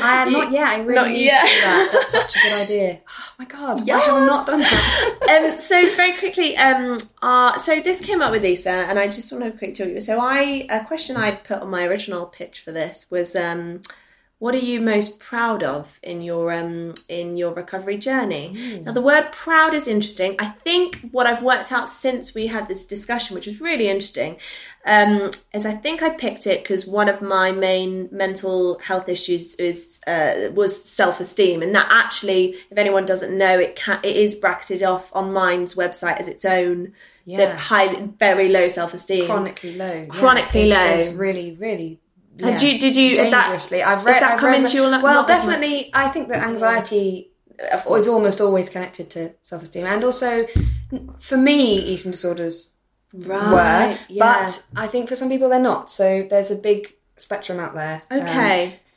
So I don't want to speak for anyone else, but self-esteem definitely is sort of connected to lots of things. Well, and it was interesting that my therapist actually narrowed into it and said, actually, Jen, I think if we tackle this, that might help everything else that you're going through. Pride, being proud of something. So would it be the... It's been helpful to... I think you said it. Actually, we were talking about it. You said... success for me is my mental health. Yeah. And it's been helpful as someone who thought very little of themselves, as everyone does. Not everyone. Sorry. This is anxiety. I think I'm going to unpick this, and we could do a really hilarious episode where we stripped down all the anxious moments of us being like, but we... Sorry. Let's do that. I think we should. I think that'd be wonderful. Not everyone. Not everyone. Some people. Are you okay? I'm going to leave now. LBTIF. Where am I? Sorry. You're talking about things that you whether it's about being proud of something. Yeah, so I think it's become something. It's become something I've said because to understand as well that if you're kind of looking after your mental health, it doesn't mean you're stepping away from something you should be doing. That actually it's an achievement in itself to be learning to cope with it and all this sorts of stuff. Lisa, and I totally get her point, is that she said that I don't find that a helpful word. It's something I don't feel like I have achieved something, and basically it got to the nub of like not wanting anyone to feel if they are struggling, like really struggling and lost, that they're not getting through it. Oh, I'm now suddenly recovering. And when I say, it's not like I'm fixed. I'm not. I still have I had a really dark day a couple of days ago. Yes. Crying all day. Do you know what I mean? Yeah. No. So as in like, so I'd be very interested to hear if you think that question is helpful, if you do feel proud of yourself, if you think it could be phrased better. I think the impetus for me was to just make people feel like, it is a worthy investment to be looking after. And in terms, just tell me, what do you think? It's interesting because I completely understand reservations about the idea of, being proud of any part of your mental health recovery, because actually it is life and death. Like it's not a luxury thing that you've achieved like an A star, it's just, everybody's trying their best. Yeah. And that, that attempt to, to live and be okay-ish is not a choice. It is a choice, obviously. It is a choice to live. Yeah. But being proud of something, I guess maybe that language implies that you have, excelled. And actually that whole language of success and excelling and all of that is problematic when you're talking about something that's just life and death, really, ultimately, or at least is about, the most important kind of essential basic thing that you could be sort of engaging with. And everybody has to do it, wherever you're at, even if you have never had a mental health concern, which probably is quite a rare thing, really, if we're honest. So I don't think you're wrong to ask that question, but it's interesting to unpick it. Having said all of that, I guess I do want to talk about it's not pride, but for me, I'm incredibly again, grateful is problematic. I'm not sure grateful. I like the word grateful. Tell me why you think grateful is problematic. Well, because again, it just sort of, there's lots of people out there that will A, have gone through even worse than me, and B, not have come back from wherever that is in the way that I have to a large extent come back from. I know where you're going. The whole thing is problematic. We're just going to go into the anxiety. Yeah, this will be featured heavily. I'm really maybe interested is a good word. Yeah. I'm really, the thing that I'm most interested in when looking at my kind of process of trying to achieve better mental health, or the ongoing process of getting how to look after yourself. The thing that I'm most interested in is how, having had physical health problems more recently, so I've had mental health problems for quite, on and off for quite a long time, but having had physical health problems,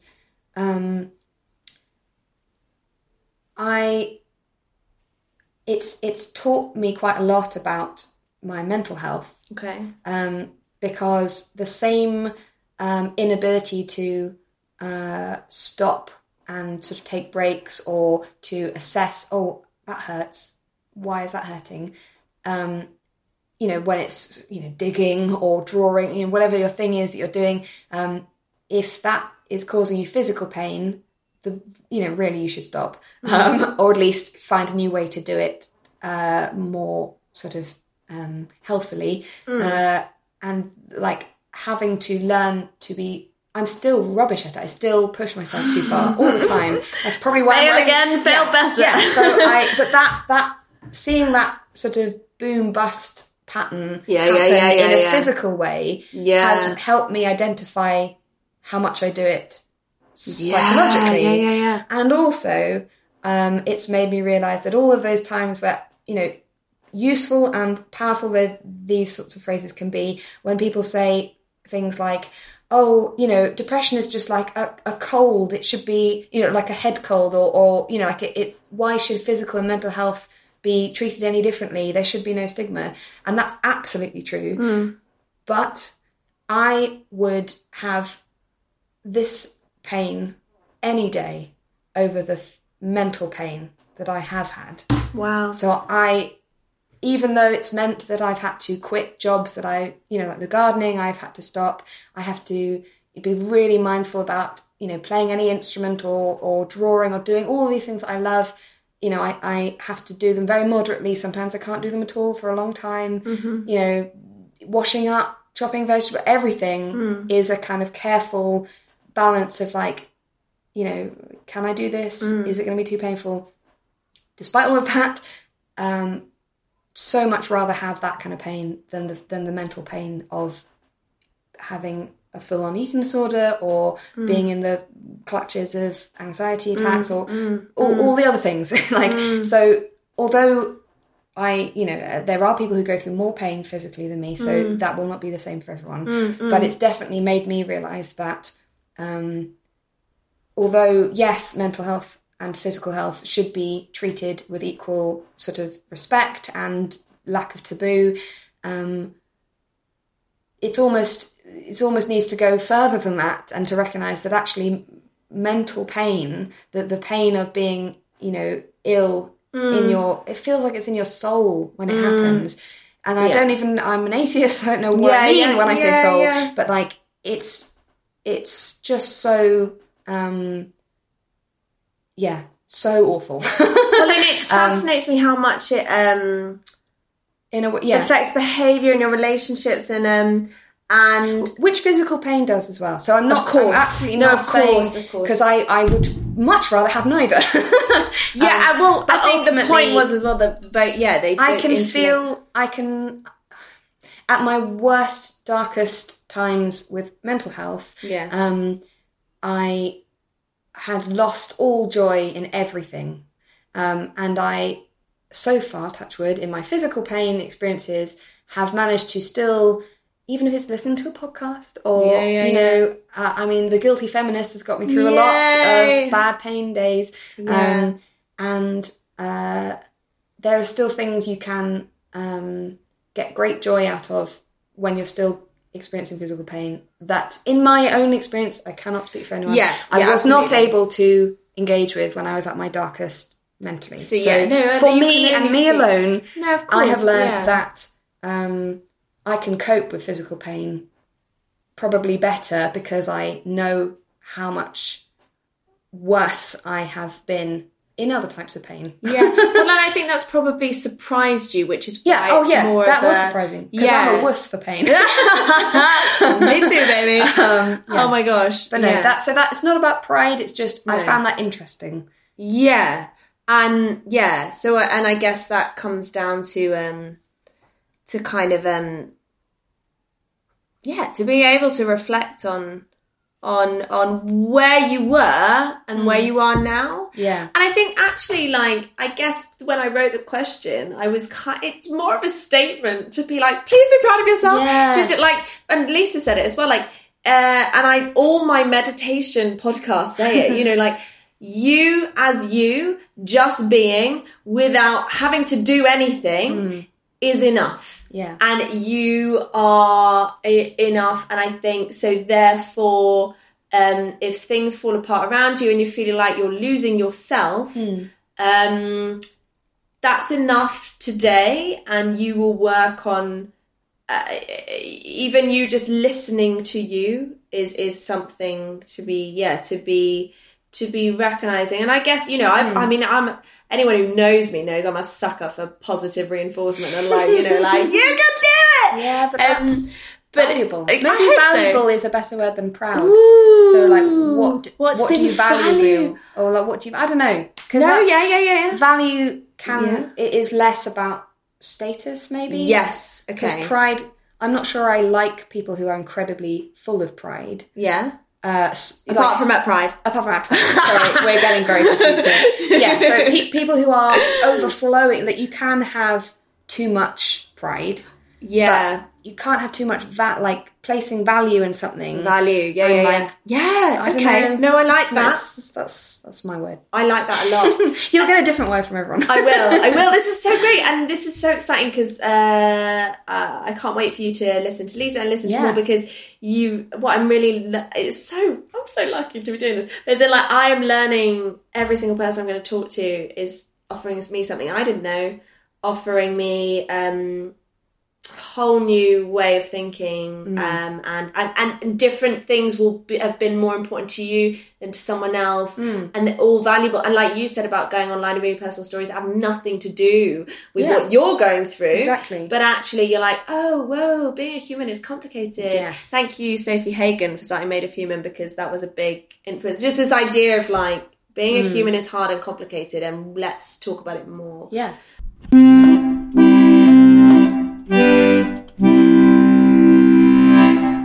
What are the we will finish one day, the arts world, because we are artists, and this is not a podcast exclusively for artists, but it's coming up more and more in the arts industry, and I think, well, Lisa and I were talking about this, and it seems to be a kind of heightened pressure to because it's very competitive, and time is money, and your body and what you do is kind of what you present. Not always.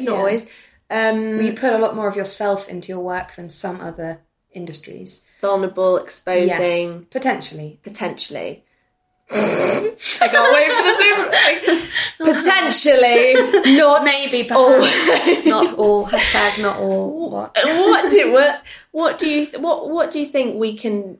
How can we be help? How can the industry? How can we be helping each other better? In terms of your future, what all your lovely projects you're investing in, as well as yourself and everything. What do you think will help you? Just getting. Well, I'm really interested to have noticed something about zine culture, which I've only literally. I'm a baby zinester. I love that. I've got a zine that I'm sending off literally, this week to get printed. This is my first one. Yeah. But because I've been, have got a regular Instagram and Twitter, and going on that to sort of find other people who are making zines, of course. As well as people who are involved in sustainable or upcycling or other types of fashion. And I have noticed something about, maybe it's just social media for zine culture, that is really different from the social media that I witnessed when I was just looking at music and comedy, and illustration as well, because I have some illustration background as well. So specifically, zine social media seems to be so genuinely mutually supportive, and not in a kind of network. I mean, a little bit probably networky, but. Probably because no one actually makes money out of zines, really. This is probably why. But bit like improv. So, but there's nothing is gained by not sharing someone else's output. Totally. So whereas I think in a lot of not all, but in quite a lot of music and art and comedy and possibly theatre, which I know less about, that you will do a lot of self-promotion, sometimes in a way that makes you feel uncomfortable, but it's still got to happen. And then you might do some sharing of things that other people are doing because you know that, or maybe you're working on something together, or there's a connection there that makes it valid to do that. But there's not the same sense of sort of just joyfully wanting to see as much of all the other things as possible. So just loving looking at illustrations from an amazing zine being illustrated by a teenager in Japan, or totally, whatever, people from all over the place making output and sharing it, and cross-pollinating and collaborating in a way that's really genuine, and non-self promotional. Like, they're self-promoted because they want people to read their stuff. They want them to have a look at it. It's not because they want to do well necessarily. It's just like, I made a thing that I think is interesting. Yeah. Which is probably how a lot of other genres also work. But I think maybe because there's more money in those other things, there's more of a sense of guardedness about, for example, a really big name person wouldn't necessarily share a little thing unless they had a reason. Well, and I don't think that's always true, but it's what I'm saying is that what I've seen in a little bit also in sustainable fashion social media as well, that both of those cultures seem to be really fertile spaces for genuinely making friends and genuinely sharing things and genuinely coming up with collaborative ideas or it just seems to be in a way that I think is mentally very healthy, because I think that if you are approaching your industry as an individual who must do well and that it's a competition to kind of, if I that only a certain number of people can do well and everyone else does less well, and I don't think it's very conducive to either mental health or good work. Whereas in what I've witnessed so far with more DIY cultures like zine culture, that probably because no one's ever going to make their entire living out of it, that it's just, it's just more relaxed. And people are just sharing stuff for the love. It was interesting. Lynn Gardner did an article recently, and we talked about this with Lisa as well, about artists kind of owning and being incredibly proud, but of their day jobs, and that fusing that as part of their existence and the value of it. And I think if you do that, because you talking all about that, I was just trying to think, what is it that fuels that behaviour? And I think it's a number of things. I think it's like fear. It's a huge fear of, will I ever produce something that I will earn a living out of and will affect people? Oh my God, time is running out. All the normal life things. To exhaustion. So if you're an artist and you're not used to self-promoting, and because there's no funding for you to do it, and you have to do it, genuine exhaustion of like not being able to then have the time to promote the things. If you want, whatever your field is, if you want to see more sort of collaborative, positive, diverse platforms or, journals or whatever it is, like groups, reviewing, whatever it is that you are missing, do it. And make it happen. And find other people to do it with you. Find the like-minded people and be patient and and fit it in. Don't fit it into your life how it needs to function, which summarise everything we've talked about if you can only do 1 gig a week because you're looking after your voice, if you can only do these things, if you can, and one a month at the moment, let's be honest, that's fine, and we look forward to those monthly gigs, and also if you have to freaking earn a living, as we all do, do whatever, find a job that can stimulate you, and if you're not in one yet, use that to then maybe, but also, I mean, as we've just talked about, I mean, I found my dullest jobs, like meeting people who are interesting. I just ask people loads of questions and find the comedy and how shit it is. Well, that's it. Don't wait for, and I'm telling myself this. I know, I'm talking to myself. We are giving ourselves pep talks right now. Don't wait for the right, for you to get picked by that special group or person or director, whatever it is, or gallery. Don't wait for you to be in that day job that doesn't feel like a day job because you just love it so much and every moment is precious. Like that, most of those things don't happen to people very often. But in the meantime, you're living interesting, sort of creative interior lives in your head, and that's really exciting. And value value it. Find other people who are telling interesting stories that you connect with, and tell them that you love those stories, or say can we work on something together.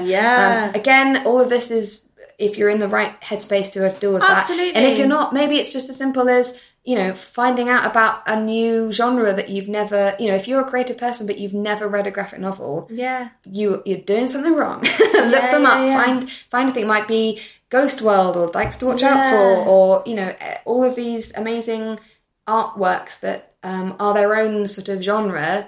But maybe you know about graphic novels, but you have never been to the theatre. Yeah. There's lots of things out there which can open up your sort of life without you having to succeed at anything. You're just sort of learning from stuff. Yeah, and that is a really good way, again, of just, when you look back on your life and thinking about the things you'll value. As someone who has anxiety, I think often about the end of my life. And just like being able to go, what will I look back on, and also having the I was just thinking of what your dad said as well about dream time, creative dream time. Because even if that's all you can manage, that's well, think wonderful. of all those great dreams that you've had.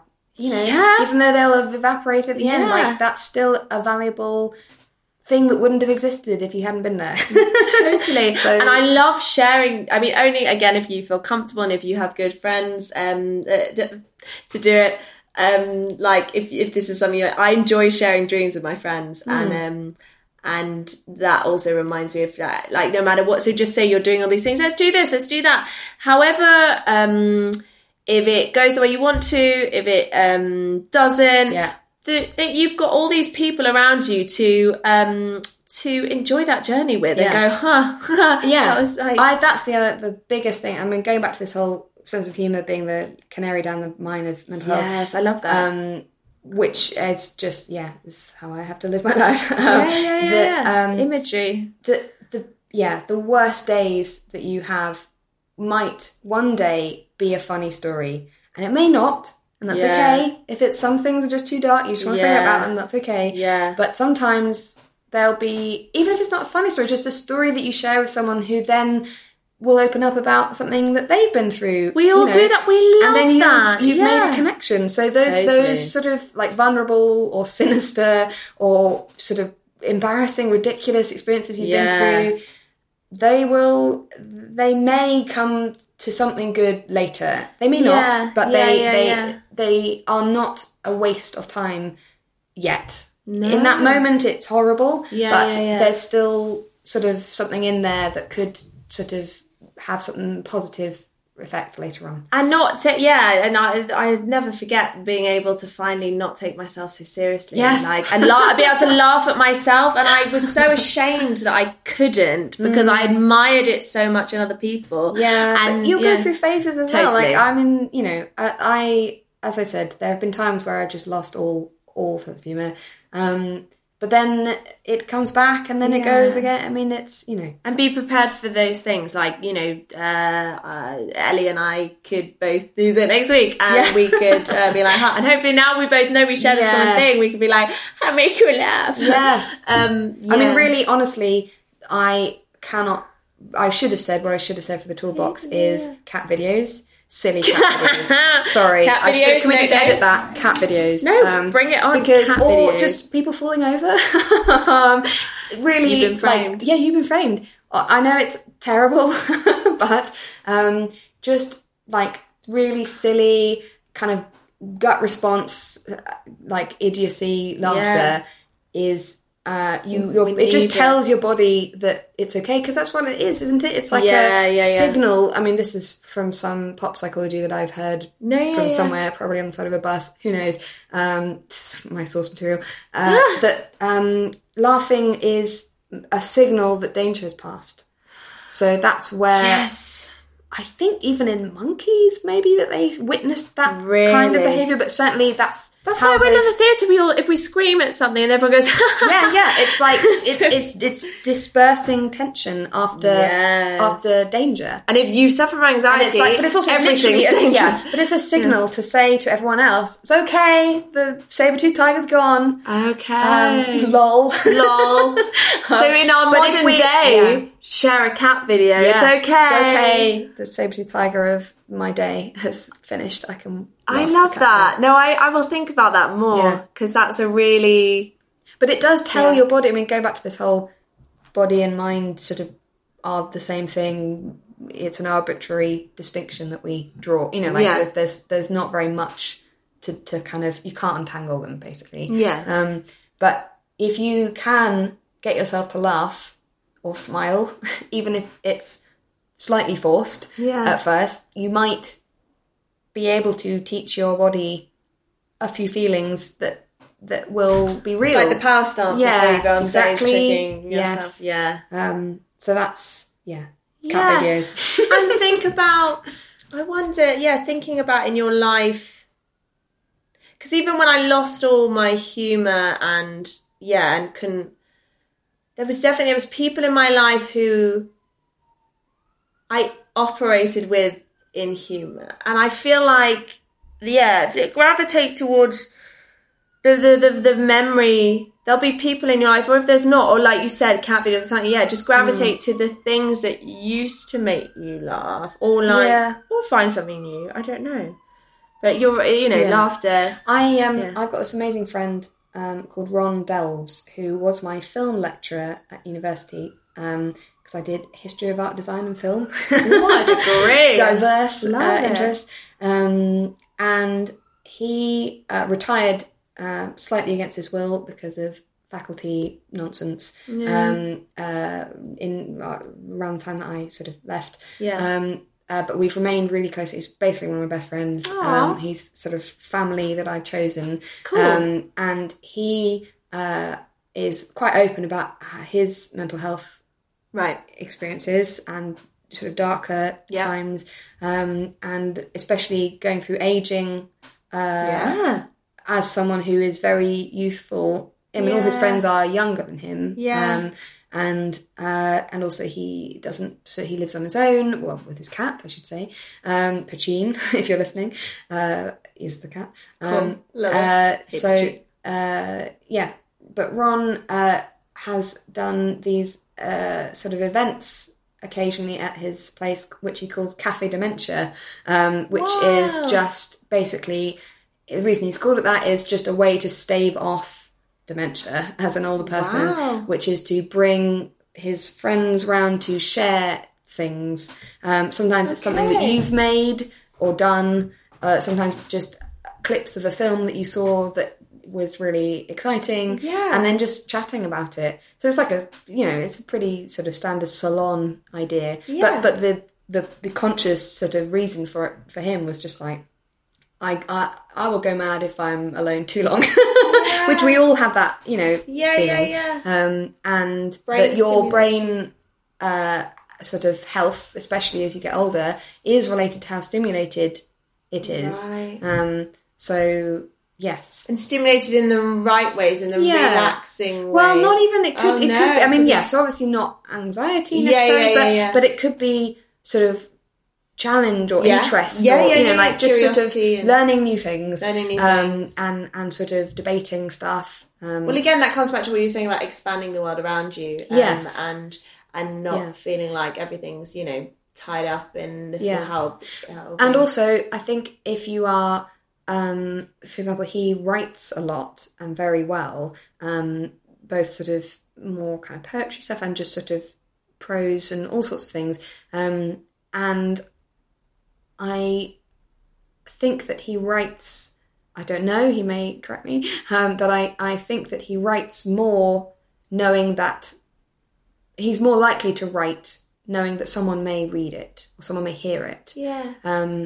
Which, when he's going through a very difficult time, is an impulse to try and create something against your instinct to shut down and not do anything. So knowing that someone may read it and maybe waiting to hear it, not in a pressurized way, just a kind of, I have friends that would love to hear my work, and I think that's something that he's sort of a good example of. And also as a stepping stone towards that, if you are at a stage where you're not comfortable yet with sharing it, there's an exercise, there's a book called The Artist's Way, which is very popular amongst a lot of my colleagues, and I've finally picked up a copy, and it's just trying to get rid of all the blocks we put in front of ourselves. I'll share it with you.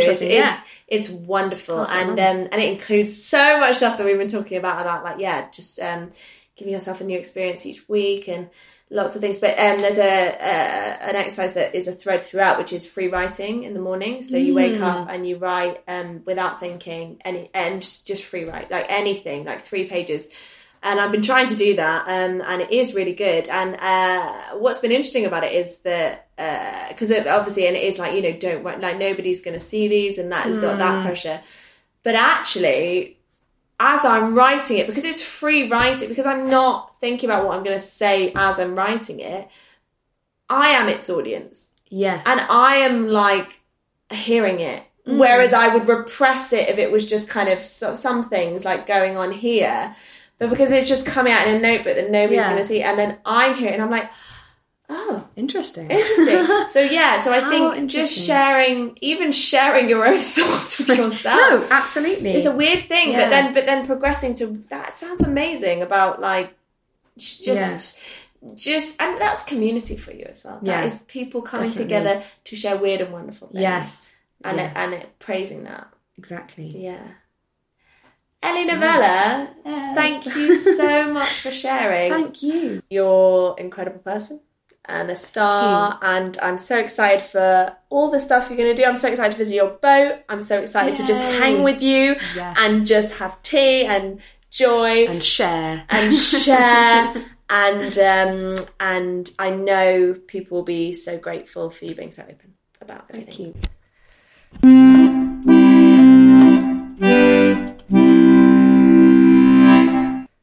Thank you so much, Ellie, for sharing your thoughts and wisdom with us, and for all the input you've had on making this podcast happen, and for just being the most amazing friend. Thank you so much. Follow her at Ellie Novella on Twitter and Instagram. You will actually see on Twitter as well that Ellie is now going by the name Eddie, which is so cool and exciting. At So Irregular on Twitter is there as well, and at So Irregular Zine on Instagram, and the link to her Etsy shop is on both of those as well. You can also meet her on the 11th of May at Swansea Zine Fest and the 27th of July at Swindon Zine Fest. So go check it out, and all the other amazing zine artists there are out there. Loads of toolkit mentions there. The Lang Girls were a huge inspiration, so you can start to look them up. Maybe go to your local library and read books about the Lang Girls and look at photos of who they were, find out more, share it with us on Twitter. I'm really interested to learn more about them myself. Hannah Gadsby was mentioned, her 1 hour special Nanette, that's on Netflix. I really recommend checking that out. Susan Calman's amazing podcast, Mrs. Brightside, is available on any podcast provider, iTunes. And her episode with Felicity Ward is the one I refer to in particular. Google Felicity Ward. She's just a fab human being, and her comedy is so good and also delves into anxiety as well. Strawberry Hill House was a place she volunteered. Check them out if you're looking to do some volunteering. ICS was the International Citizen Service, which was the one where she went abroad. Guilty Feminist Podcast, I think that's been mentioned before. We love it. It's a really amazing podcast set up by Deborah Frances White. And Sophie Hagen was also on there before, and now she does a Made of Human podcast, which is so, so good, chatting a lot about mental health. And Secret Dinosaur Cult with Jodie Mitchell, which is also brilliant and delves into mental health as well. Cat videos. Hey, this is new to me and I'm excited. So I'm going to go on this journey with you guys. Google cat videos, have a laugh. And You've Been Framed. Anything silly that makes you laugh. Just give yourself a half an hour and go, do you know what? I'm just going to watch some really silly, funny videos. Cafe Dementia was just mentioned at the end. That set up your own Cafe Dementia. Set up your own community group where you share art with your friends or anything, just where you all get together to be creative. And finally, The Artist's Way by Julia Cameron, a course in discovering and recovering your creative self, which is a book that has helped a lot of my peers as well as myself, and I really recommend it. And my final thought for the day is a little activity inspired by Eddie's dad's wisdom, which is dream time. Take half an hour. Have a dream. Relish your dream time. Cherish it. See you next week.